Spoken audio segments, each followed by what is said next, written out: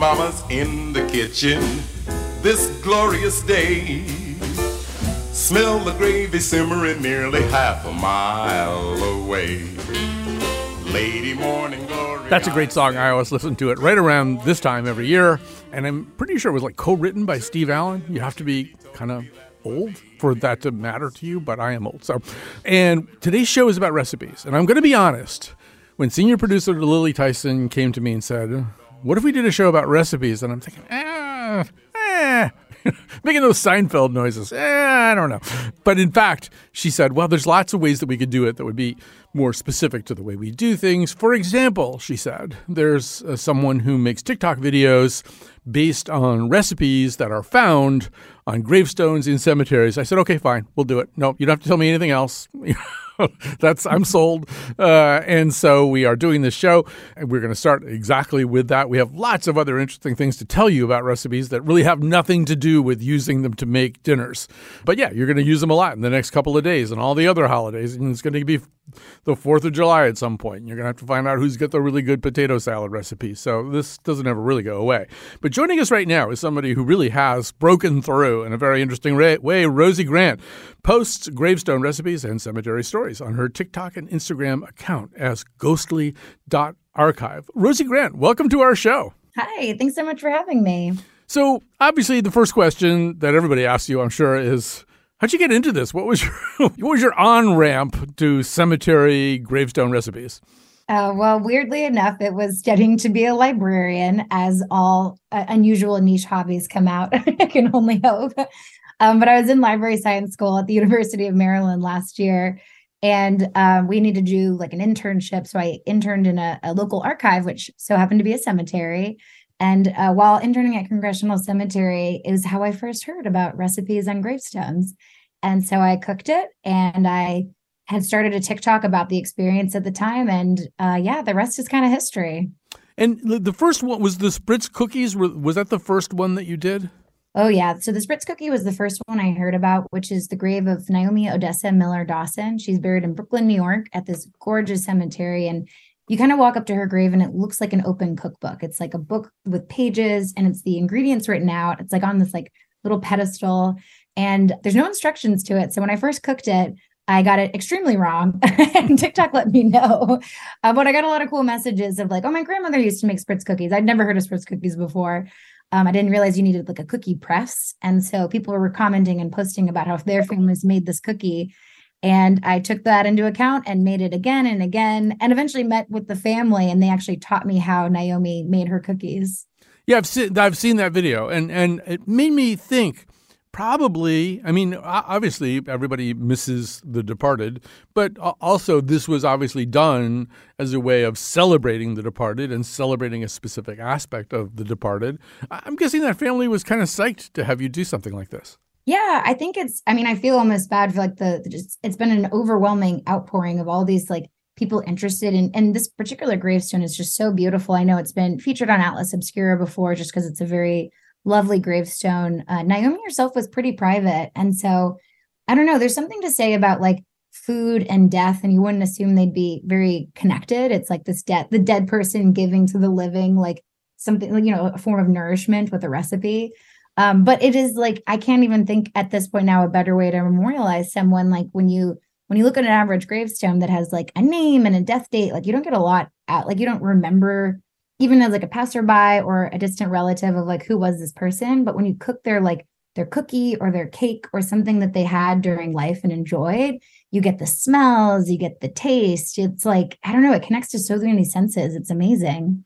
No, a lot of people are listening, including my significant other, and thinking, wait a minute, I go to cemeteries all the time. I've never seen any of these. I've never seen any recipes. I've seen every kind of poem and carving in the world. But because I live with somebody who really likes cemeteries. So these are rare, right? This is not an everyday epitaph. Yeah, they're pretty unusual. I would say like when some people have said like, oh, is this like a trend? And I would not say so. I would say it's part of a larger trend of like, modern gravestones, particularly in the US, are getting a lot more personalized. So like if someone loved dogs, you'll see dogs on gravestones or poems or, you know, QR codes or literally anything. So for these particular women in the US, they've all been women. As far as across the board, I've only heard about 17 of them. which considering how many groups there are out there is not a lot. And none of them seem to have been aware of the other ones. They were all disconnected. It was just their family on their own deciding this recipe was important to me or important to my grandmother or my mom. And so putting it on their gravestone. Naomi's recipe itself was her son's idea. She had never shared it in life. People would ask for it. She would always tell them, nope, it's a secret. And so it was literally at the end of her life that her son asked for the recipe to put it on her gravestone because he's like, this is how we remember you. Like, you make the spritz cookies so well. And so, like, she literally took it to the grave, you could say. We're going to get back to you, by the way, about the QR codes. That's like a whole other show. But I also have to ask, I mean, do you, I assume after you make these things, you eat them. Are some of them just super delicious? Are all of them just super delicious? Oh my gosh, all of them are amazing. There's something interesting about a cookie recipe itself. Generally, all of them, so in the US at least, they've all been women, and almost all of them have been desserts, particularly baked goods. And there's something pretty forgiving about most recipes that are like a cookie or a cake. Like, if you're compared to like, I don't know, a lasagna or something with even more steps, like especially a cookie recipe, you in general can mix the ingredients together. And so it's minimal instructions compared to maybe other recipes. And they're so good. Some of them I definitely mess up and TikTok will let me know about it. So I'll cook them a few times. But all of them have been incredible. Like, I think my favorite right now is a carrot cake, which is super good. There's even the icing recipe is actually on the gravestone itself. And yeah, I don't know, like it's so interesting even to think about like recipes that are important to you, like what would go on your gravestone. Like, my family has started talking about this. I don't know. A dessert makes a whole lot of sense. It's very comforting and very delicious. Well, the other thing is you really have to follow the recipe too. I mean, I already know what I'm making dinner tonight, but I don't have a recipe for it. I make really good risotto. I don't really, nice. I mean, you just sort of feel your way through that. I wouldn't really know how to tell somebody how to do it. We'd be mostly instructions and not that much ingredients, whereas the recipes on the gravestones tend to be the other way around, right? Here are the ingredients. You could probably figure it out from here. Right, exactly. I mean, some of them don't even have instructions. So those have been the most like kind of like experimental. And usually even like, so in the case of Naomi's, I had been cooking it at the wrong temperature. I had been I wasn't chilling the dough. There was just like little like touches that she made that, I mean, in some ways, if she wanted to keep it a secret, she still has that secret to herself of the actual instructions to the cookies. And then other ones have like a full plaque. So like there's this one recipe gravestone in Israel that like the entire instructions are written out for this jam nut roll. And it's very detailed. And so like literally you have to go step by step. And the first several times I made it wrong because I couldn't even find like all of the ingredients for it. It needed Turkish delight. And during the pandemic, I couldn't find it. So definitely a process for actually like cooking through a recipe itself. Right. And one of my favorite things is I noticed this in the meatloaf recipe, but it may have happened in other things, is that you're at this little work table doing this recipe and sort of propped up in front of you is a picture of a gravestone with the recipe on it. Yeah, you're actually working from the gravestone. Exactly. Yeah. I mean, the meatloaf one is actually very funny. So that one, the recipe itself isn't even on the gravestone. It's in the cemetery's archives, and the woman who had passed away, her recipe says she made the best meatloaf. Mm-hmm. And so the cemetery, as basically like a crowd fund for themselves, made a recipe book and included her recipe and her whole story in the book itself.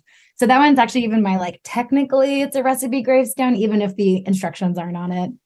Right. We should say the audience for these TikTok videos is significant, right? It's sometimes in seven figures. Yeah. I mean, the first video itself, which was just trying to cook through Naomi's spritz cookie recipe, got like 1.8 million views almost overnight. And the audiences continue to grow. I mean, and if for people on TikTok, you have the different niches. So there's like the grave talk people, the cemetery TikTok people, and food TikTok and baking TikTok. And it's like this weird combo of these two very specific niches. But and I think it is interesting that meatloaf notwithstanding, most of these recipes that are on the gravestones are for desserts, for cookies or carrot cake or whatever. And I think that's also, I don't know, there's some real ceremony attached to that. Not that somebody's 4th of July picnic potato salad doesn't have its own, gravitas. But there's something about these, if you think about it, you think about holiday, there's always somebody who has these cookies that she makes once a year, and maybe she even drives around and delivers them. I mean, we have a friend, Deirdre, who does that. And nobody can wait for the Deirdre cookies to come. And it often is the thing that's maybe just done for a holiday or a special occasion. And I think that probably is one of the ways in which, it's about food, it's about death, but it's really about memory. Exactly that. I mean, I think a lot about that, like the Ratatouille Disney movie, where like at the very end, the sort of like antagonist of the movie, like has a very simple dish and it takes him and like transports him back to like a childhood memory. And I definitely think like recipes and food have this amazing way to like conjure up loved ones. Like both of my grandmothers died during the pandemic, and the things that connect me the most to like thinking about them and reminiscing them is like the food that they made for me when I was a kid. So like my one grandmother for every holiday and birthday would make us this yellow cake with chocolate icing. And we talked about it during her funeral. We're like, oh my gosh, I like want her cake. Like that would bring me so much closer to her than just even like thinking about her or like looking at photos. And then at the end of the day, my mom was like, that was just a box cake. Like there was nothing special about it. But for all of us, we got so nostalgic about this yellow cake. Just because like you have so many memories with a person and you're eating it and you're smelling it. And yeah, it's incredible what it does to us. Rosie Grant, it's so great to talk to you. We'll be back in touch about the QR codes, so get those TikTok videos going as well. But right now, Rosie Grant posts gravestone recipes and cemetery stories on her TikTok and Instagram account at ghostly.archive. Thank you so much for your time. Thanks so much for having me. This has been a blast.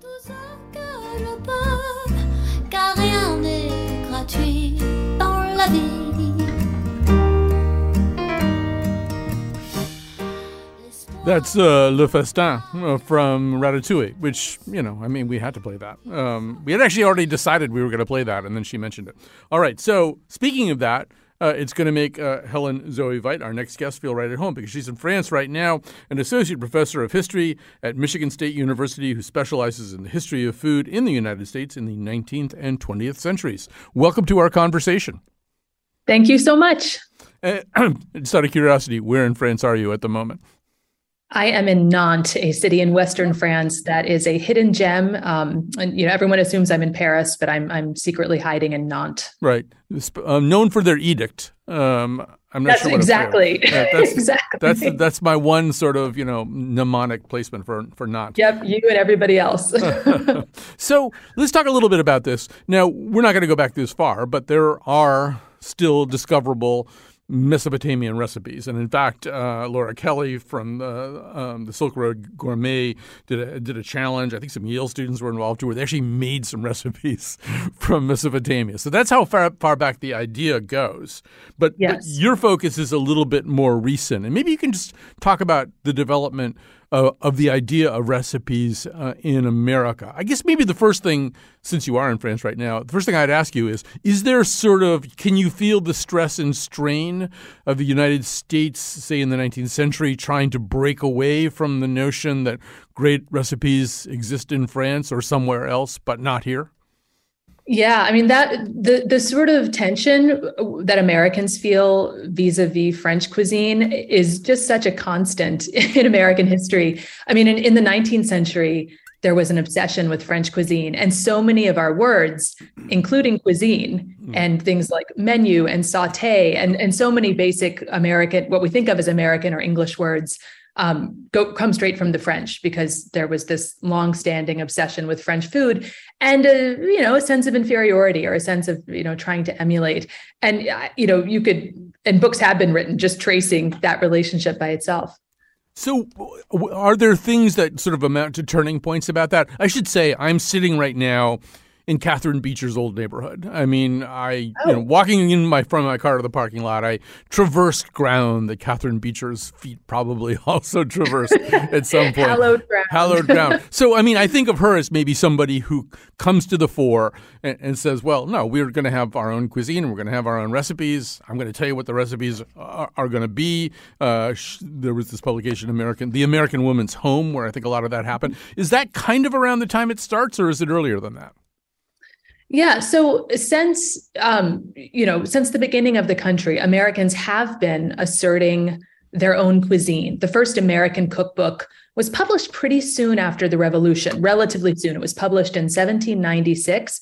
It was partly plagiarized, as many American cookbooks have been, but it also had some original recipes that included Native American ingredients, things like pumpkins and cranberries, lots of corn.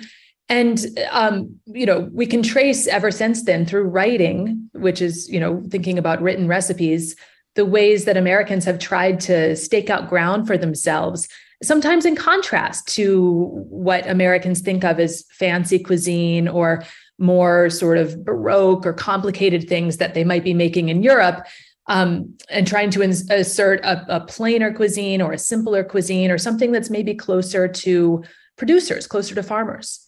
Right. I should say, by the way, Catherine Beecher was rather tart-tongued about things at times. I found one piece where she said, witness the national recipe for plum pudding, which may be rendered, take a pound of every indigestible substance you can think of, boil into a cannonball, and serve with flaming brandy. Elsewhere, she actually does provide a real recipe for plum pudding, but that's showing a little attitude, a little pep in her step. Absolutely. And the recipes at that time, there's so many things that we take for granted right now. We have watches, so we can time things. We have various forms of thermostats for our ovens and meat thermometers. And I mean, how many of those things most of those things didn't exist. I guess how would a 19th century American cook trying to use recipes be compensating for the absence of those things? That's a great question. So one thing you realize when you read these older recipes is how much recipes today are reliant on technology, like watches, timers, thermometers. So in the absence of those, often recipes instructed cooks to use their bodies. For example, if you weren't sure of the temperature of your oven, some recipes said, stick your hand in the oven and start counting. And if you can bear to leave your hand in the oven for 3 seconds, but no longer, that's the right temperature, put the batter in, something like that. They often just relied on experience. And this could be incredibly frustrating for new cooks. They said all the time things like, cook until it's done. So instead of saying cook for 15 minutes or 45 minutes, which was harder to gauge when you don't have a timepiece, they'd rely on the cook checking and also knowing. And we always assume knowledge in recipes. Recipes do this today too. But there's a huge amount of knowledge assumed in your average 19th century recipe, sometimes about things like this, sometimes about much larger techniques. For example, today, a standard recipe is a list of ingredients and then instructions. We take it for granted that is what a recipe is. But in the 19th century, they would regularly leave off one or the other. So you might have an entire recipe that was just a list of ingredients, like the Spritz cookies on the gravestone, where it's just ingredients. That was actually standard in the past. Or you might just have a set of instructions where they assume to add, salt, or they assume to add certain things, which made it hard to break into cooking if you weren't in a community. And this kind of recipe format also reveals how much many people were embedded in communities where they had people they could ask. One interesting thing that we see in American historical recipes is that as the population became more and more mobile and people started, going to different regions or leaving those communities or those families, recipes start getting more detailed. It's also, there's so much to unpack in what you just said there too. And I think that really is true that, people also live with their extended families, and so one generation taught the next generation taught the next generation. So you didn't necessarily need quite as many instructions in a printed recipe. But the other thing that, of course, happened as we moved into the 20th century is that food that was available locally was no longer the limit of what you could cook, right? At a certain point, you could start thinking about ingredients that didn't come from a farm or any other kind of food producer near you. That's absolutely true. And I mean, I think we can tend to romanticize local food as something that our great grandparents did. And if one interesting thing is if you look at 19th century recipes, they're almost never totally local. You see things like people calling for cinnamon or tea or coffee or sometimes chocolate or vanilla. But these ingredients were more precious. They were harder to get. They were more rare. The 20th century sees this explosion of food transportation networks and non-local foods. And so you have this real burst of possibilities in what cooks could do. And cookbooks reflect that too. It seems also that we've moved into another stretch here, a different kind of stretch of time with recipes. But let's sort of go backwards. I mean, for most of my life, anyway, there were sort of, people, food writers like M.F.K. Fisher, who really kind of turned the whole thing into literature, then Julia Child, then, when I was a kid, The Joy of Cooking came out. Irma Rombauer, I think is her name, something like that. And these were sort of trusted sources. You kind of knew who Julia Child, you knew what the Fanny Farmer cookbook was, and you kind of knew, what its origins were and had whatever attitude towards that you were going to have. But now it just seems like, if you type, I don't know, boneless chicken thighs and sun-dried tomatoes and Jerusalem artichokes into a search engine, you're going to wind up at Epicurious or Food 52 or and I don't know. I find it very confusing because I don't know whether I trust any of these sites. I don't know them well enough. It really has become much more of a free-for-all. It really has. And those are, the sites you mentioned are, sort of big respected sites, but there's also this huge proliferation of ordinary home cooks who publish food blogs, which is, wonderful, but also can be a little risky for other cooks who want to try things out and don't have much information about, have these recipes been tested? Have they been vetted? Of course, there are reviews, which are, can be really, really helpful, but it's, a democratization, but also a crowding of what had been a relatively, more navigable cooking landscape for home cooks. So it's wonderful, but like many things related to the internet, has downsides too. Yeah, and I think we still used to having a relationship. I mean, a lot of recipes that you use are often based on relationships. Either they come from somebody you actually know, maybe your mother gave them to you or whatever, or, you sort of feel like Giada De Laurentiis. I kind of would trust a recipe that she came up with. I don't really know her or anything like that, but I've used enough of her stuff and everything. You kind of have a sense. But we are now in an area where it's more like you're meeting a stranger in an alleyway and getting a recipe. You're like, who are you? That's absolutely true. I mean, one other thing I would just note about modern recipes, recipes that appear on blogs, the biggest change is how long they are. Because of course, people who are creating content, they want content because they want advertising revenue. So now recipes have this, incredibly long kind of blow by blow descriptions of how this person cooked the recipe themselves. Again, this can be useful, but it also creates this kind of tedious amount of reading, that to potentially wade through before you get to the actual instructions. Right. So, and some people really want the narrative and maybe there's a story behind it and all that kind of stuff. But an awful lot of people are kind of in a hurry. And another thing that I think comes up is like you'll see a recipe with 20 ingredients. I don't want a recipe with 20 ingredients. I want a good recipe with 6 ingredients. Yeah. It's almost guaranteed I don't have 4 of the 20 ingredients on hand. And so one thing that you found that I think is really fascinating is people think, oh, yes, this cookie recipe came from my mother and came in turn from her grandmother. You're finding out that, or somebody's finding out, that a lot of these recipes are like we're on the sides of boxes or something, right? Yeah. Go ahead. Tell that story a little bit. Yeah. So it's really common, as the previous guest said too, to discover that a beloved family recipe actually has industrial origins, that someone's grandmother's favorite cake came from a box. My grandmother, when I was little, used to make cherry rhubarb jam that she would serve us every summer. And it was this beloved dish for me. And one that I, thought of even as a child as being wonderfully old fashioned. After she died, I inherited her, some of her recipe cards, and I got this recipe. And the main ingredients are cherry pie from a can, like cherry pie mix, and Jell-O. And, it was kind of a shock, but I keep making the recipe. I keep producing it because I still like it. It reminds me of her. And it's I think usefully, I don't know if humbling is the right word, but it reminds me that it's very easy to romanticize the past, and that, in fact, American food has been involved in industrial processes. I mean, for well over 150 years at this point. And to try to escape that altogether, can be not only false, but, I think a little risky. It separates you from reality.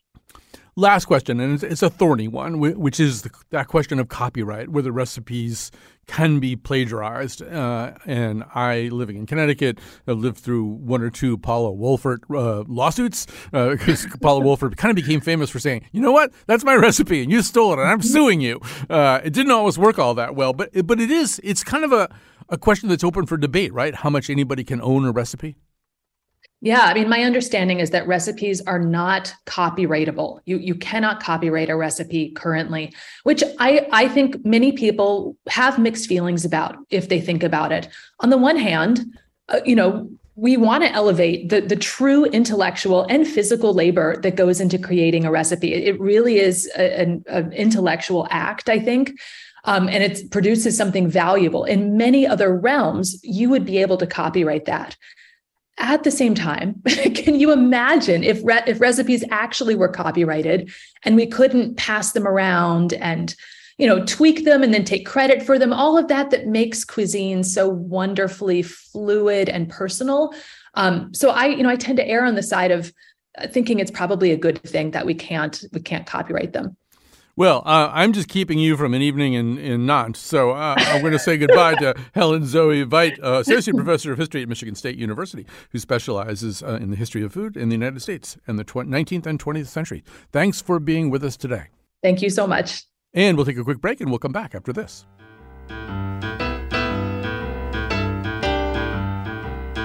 I hate soup. I hate soup. You just never know the things that could go in soup. Support for this podcast comes from Hartford Healthcare. Elevating Health is funded by Hartford Healthcare. Loneliness can be a significant health risk to people of all ages. Dr. Laura Saunders, a psychologist from Hartford Healthcare's Institute of Living, talks about social isolation and why we need to connect in person. Loneliness actually is a pretty significant health risk for people that struggle with social isolation. It affects their blood pressure, it affects their immune system, it affects your willingness to get up and get out, and can cause some not just emotional issues, but health problems as well. You're not alone. Dr. Saunders explains how important it is for us to look to others and get out of our comfort zone. I like to talk about social isolation as not just that individual's problem, but it's a community problem or it's a family problem. We need to connect with others. We can take space at times as well, but we need to step out of our comfort zone and do things to connect with other people. It's life-saving. For more information, go to ctpublic.org/elevatinghealth. I like pie. I like pie. I like pie.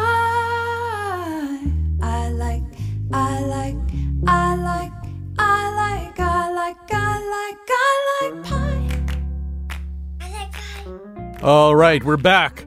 We're talking about recipes, about what the sort of fundamental nature of a recipe is. And here to help us with that is Chandra Ram, a cookbook author, food writer, and the associate editorial director for Food and Wine. Frances Lam is the host of The Splendid Table and vice president and editor-in-chief at Clarkson Potter, a division of Penguin Random House focused on cookbook publishing. I will say that those of you who are Frances Lam fans will not be disappointed on Thanksgiving Day here, where I believe we have a total of 6 hours counting repeats of Frances Lam. So I think unlimited. We got unlimited Splendid Table on Thursday. We got Turkey Confidential and Splendid Table. And we're rerunning really, it's just wall-to-wall Frances Lam. So very exciting to have you here. I think Chandra just dropped off Zoom, so we'll get her back. But so maybe just talk about the idea of a recipe. Like if you had to explain to somebody from Mars what a recipe is and what it isn't, what would you say? Well, that's already a super loaded question, so thank you for starting with that. I mean, I guess I would say, and what everyone would say, right, is it is a set of instructions, maybe a formula for how to create a dish, and how to create the thing that, I thought of in my kitchen so that you can make it in yours. And, I think that there is definitely a sense that that's what it should be, and that's a sense what it is. And but the reality is, as Helen talked about before, and even as Rosie talked about before her, there's so much more to it than that. And in some ways, there's more to it than that kind of more to it than that in the sense that, like, oh, human fallibility suggests that the platonic ideal of you being able to create the same thing that I just created from reading these instructions and making it yourself is always going to be something you'll chase after and probably never fully achieve. And there's more to it in the sense that there's culture, there's story, there's personal narrative, there's history, and all of the human follies that kind of come with those things too. Right. And, you know, I think a lot of people just would intuit. They would think, oh, well, who does the best recipes? The best cooks. And that's not really true, right? I mean, sure. Daniel Boulud is a great cook. He doesn't necessarily, he needs Melissa Clark to help him write a recipe because he doesn't know you buy beans in cans that are 15.5 ounces. He buys beans, you know, in 40-pound bags or something. So there's a way in which that whole idea, I mean, chefs know what they know, but a recipe sure. a recipe is somehow or other an extraction of those things that you know into a usable form? Oh yeah, for sure. It's they're almost totally different skills, right? Like, I have seen so many chef recipes that are, as someone mentioned before, the whole recipe is literally just 15 grams of this, 45 grams of that, and then like no instructions. Because the assumption is, if I wrote this recipe down, I'm going to hand it to one of my sous chefs or one of my cooks, and if they're good enough to work in my kitchen, they know how to make this. And so that's what a chef recipe could be. And then, you know, but the actual skill of articulating in language, okay, this is what you do with this, and this is how long you do it, isn't as simple as do it for 2 minutes, because you might want to have to say, well, it might take 2 minutes, but it might take 6, and here's how you know when you're done. You know, so being able to see, being able to observe, and then being able to articulate and use descriptive language and sometimes metaphor is really almost a poetic act. Yeah, and by the way, I think, Chandra, I think you're with us now. Just to follow up on that a little bit, I was listening to the chef and restaurateur Mark Murphy saying that he sends his people to some kind of recipe writing workshop or weekend or something, and it turns out that all of his wonderful chefs, they literally can't write a recipe for a peanut butter and jelly sandwich that would really make it clear how to make a peanut butter and jelly sandwich, as if you were the person from Mars that Francis was talking to a couple of seconds ago. So, Chandra, maybe also say a little bit more about that. You know, what is it about a recipe that makes it usable? What is the gift that the recipe writer has? You know, I look at a recipe as being like a story you're telling. And what's so important here to remember is that this is someone's meal. This could be their Thanksgiving dinner with their family. This could be, lunch on a Wednesday afternoon at home. But this is a meal, and this is how they are taking care of themselves, how they are taking care of others. And so it has to be clear. You cannot make any assumptions about prior knowledge. And to the point Francis was making a minute ago, you have to give indicators along the way. You can't say bake for 20 minutes without saying this is what you're looking for, because your oven might run hot, or it might be a little low, or maybe this type of cheese you bought isn't going to brown as quickly. So you need those indicators, and I think the best recipes have a helpful voice guiding you along the way. You know, Chandra, another thing that has arisen in recent years are these kind of meal kits that come, and so if you get Martha Stewart's sent to you, you get all the ingredients and you get a recipe. Although I'm amused, I sometimes read the comments on them, or online comments, and there are often people with very small New York City apartments, I think, saying, well, she didn't tell me I needed to have kosher salt. There's no kosher salt provided in the kit that was sent to me. But there's something nice about those recipes, right? If you're not a confident cook, or you're not good at making sure you have all the ingredients there, that's a good starter place anyway. You learn to follow a recipe, and there's fewer places you can go wrong. Right. But I honestly, I think any incredibly detailed recipe will get you to the same place. So it doesn't have to be from a meal kit. Start with something for which you have a little bit of a frame of reference, and make that. And also realize that when chefs perfect recipes in restaurants, certainly when we write cookbooks and recipes for the magazine, we make those over and over and over again. So it's, sometimes it really helps just to add a little repetition to the mix. Oh, yeah.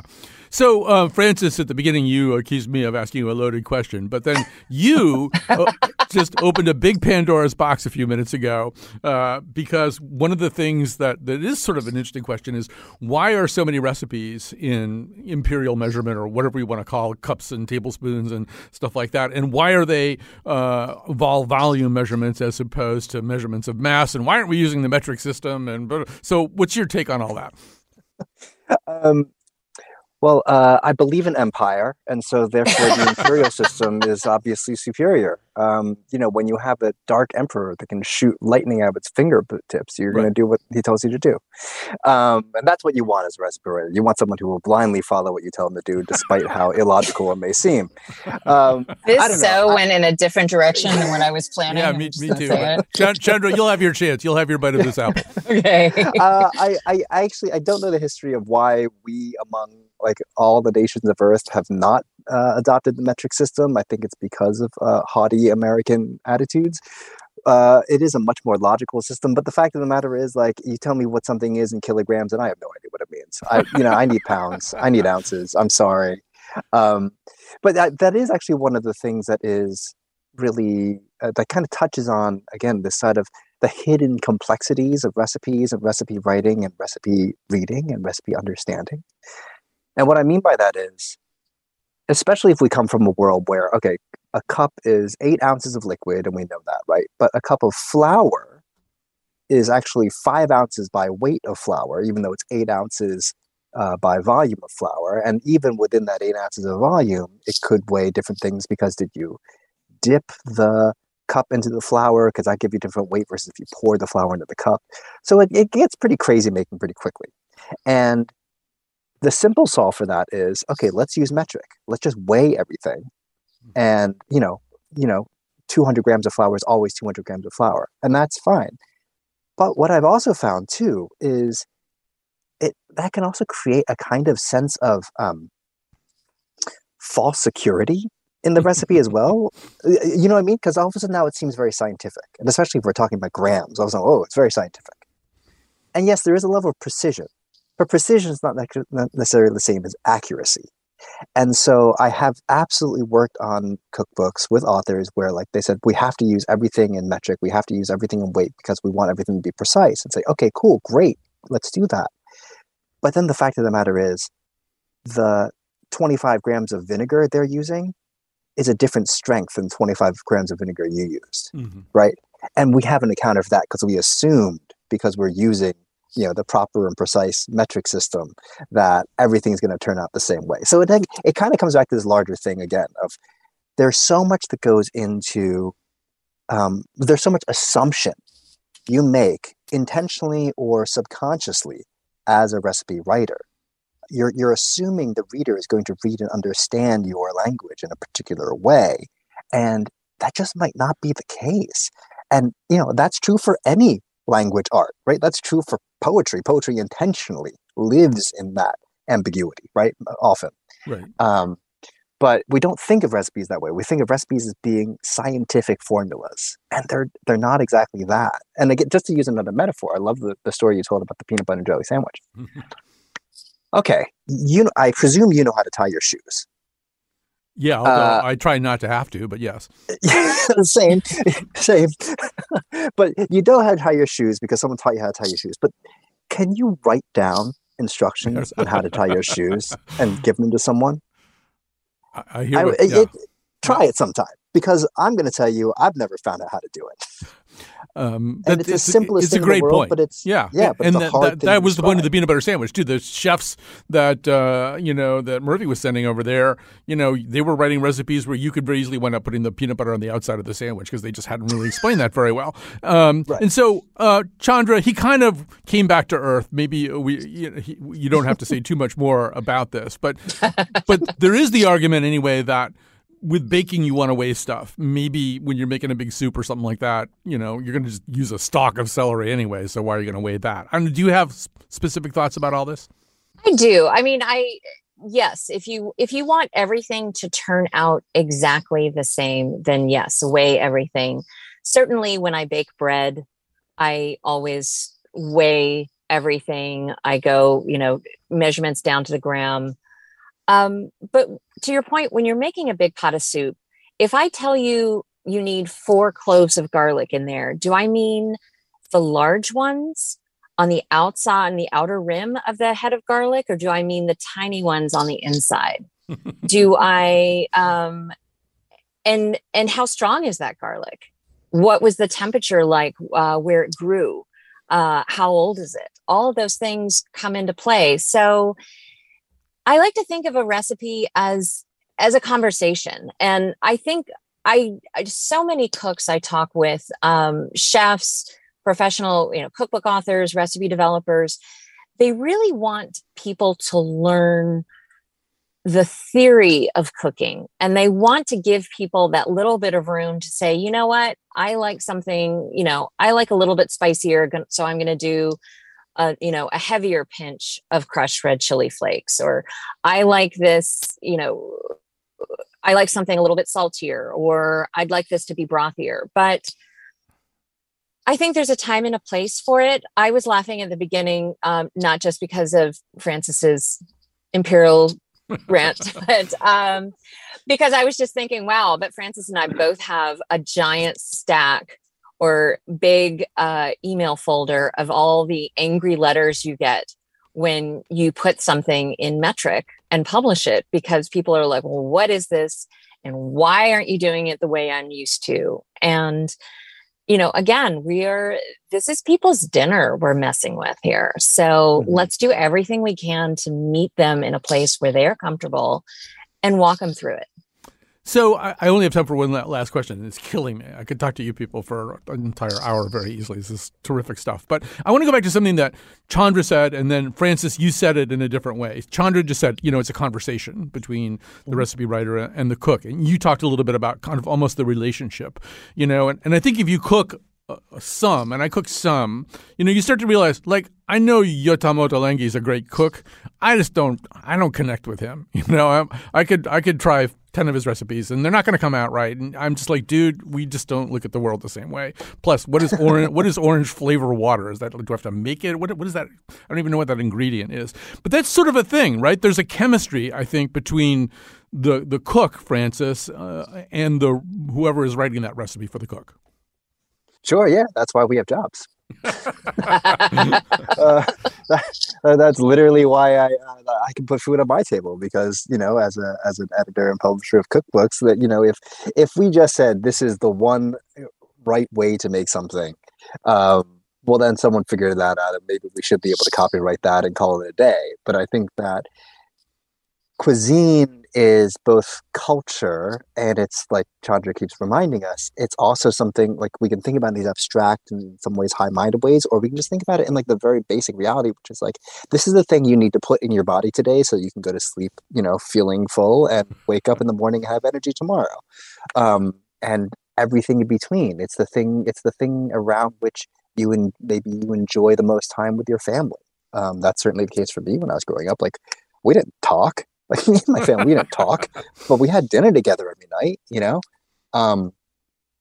So, when we're getting back to this idea of what does the recipe do, it really is a matter of like, well, how does food work in your life? And is this something that you want to learn from? Are you trying to seek out cooks that have innovative ideas that you've never thought of because you're that kind of cook? Great, awesome. Those cooks exist. Are you looking for recipes from people who, have spent a lot of time or grew up in a culture where they have a particular kind of cuisine that you're interested in? Maybe you want to go there for vacation one day. You want to learn that cuisine before you've traveled, or maybe you came back from traveling somewhere and you want to recreate those tastes from that place. Well, great. There are people who are experts in those cuisines. Are you looking for something that's just, God, I just need to be able to put dinner on the table in 20 minutes. Well, there's a whole section of the cookbook shelf of those people too. Right. I was gonna ask you about that. We're out of time, ironically, but it was Pierre Franey's 60-Minute Gourmet was a huge cookbook sensation in the 80s. I think 60 minutes seems like really long to people right now. Where's the recipe that takes 15 minutes? And that may be to our detriment. I'm sorry we're out of time. Francis Lam, you'll have Francis Lam all day to keep you company on Thanksgiving Day. 6 hours of Francis Lam on this station. That's way too much.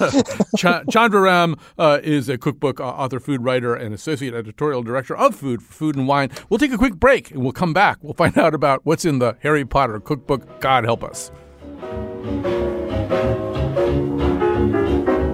I like pie, I like cake, I like anything you bake. I like your crackers too, crumbled up in chicken stew. When I see your jelly roll, then I lose my self-control. But of all these things, I like you best of all, yeah.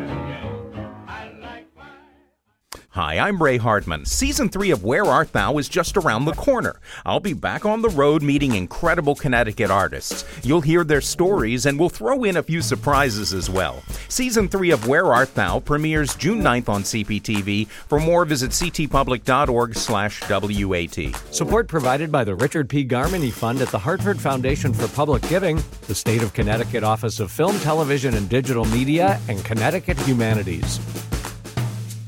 Special thanks to Gene Amatruda. He's our technical producer today. Very lucky to have somebody of his magnitude. Lily Tyson, senior producer of The Colin McEnroe Show, produced this episode. So, I think I got interested in food as a young guy reading the Nero Wolfe mysteries. Nero Wolfe was a gourmet, and he had a cook, I think an Austrian cook, in his house. And there's a lot of discussion of food. And eventually, a Nero Wolfe recipe book came out, and that kind of started or helped to start a whole thing that our guest is very involved in right now. We are talking to Dina Buchholz, author of the unofficial Harry Potter cookbook and the unofficial Narnia cookbook. So we should say there's a Walking Dead cookbook, Sopranos, Black Panther, Forking Good, the cookbook for fans of The Good Place, Back to the Future, Star Trek, all this kind of stuff. So there's so much to ask you, Dina. But first of all, how can you do a Harry Potter cookbook? I mean, I don't remember them eating food that was made out of anything that I was ever really aware of. It's not like they, ate what I ate. The Harry Potter series is full of lots of really good food, actually. Food that you probably are very familiar with, typical things like bacon and eggs, soups and stews, mashed potatoes, roast turkey, cranberry sauce. It's also full of a lot of British foods that a lot of Americans are not familiar with, which is what grabbed me because I was curious about what treacle tart was. At first, I thought it was a food that J.K. Rowling invented. And then I discovered that, no, it's actually a classic British dessert. And it's one of Harry Potter's favorite desserts. So I was very curious about that. And I discovered that I wasn't the only one, which is how I got the idea. So, I mean, one great thing about cookbooks like this, too, is you can probably get kids to eat stuff they wouldn't typically eat because they like Harry Potter. That could be, but the truth is that the overwhelming majority of recipes in the cookbook are very sugary or chocolatey or the kind of stuff kids love. So it's very easy for kids to find recipes that they like. And you say that both J.K. Rowling and C.S. Lewis actually have kind of an interest in food that's evident from the text. Is that fair?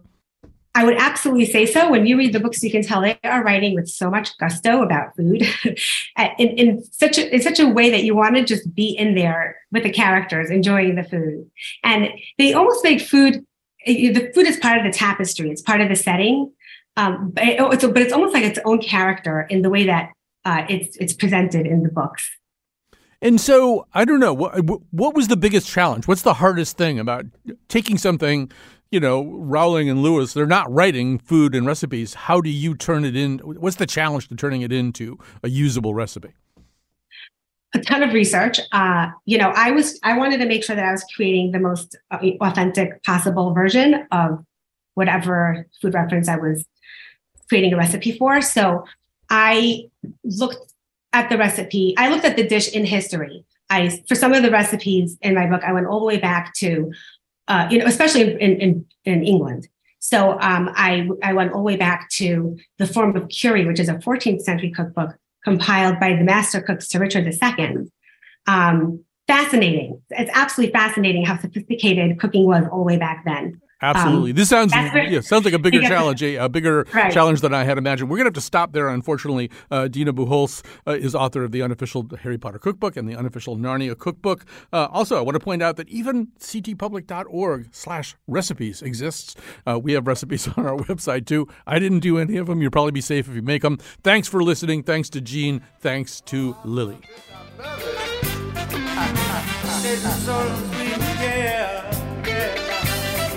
Oh, the children, all right? Go ahead, Jay.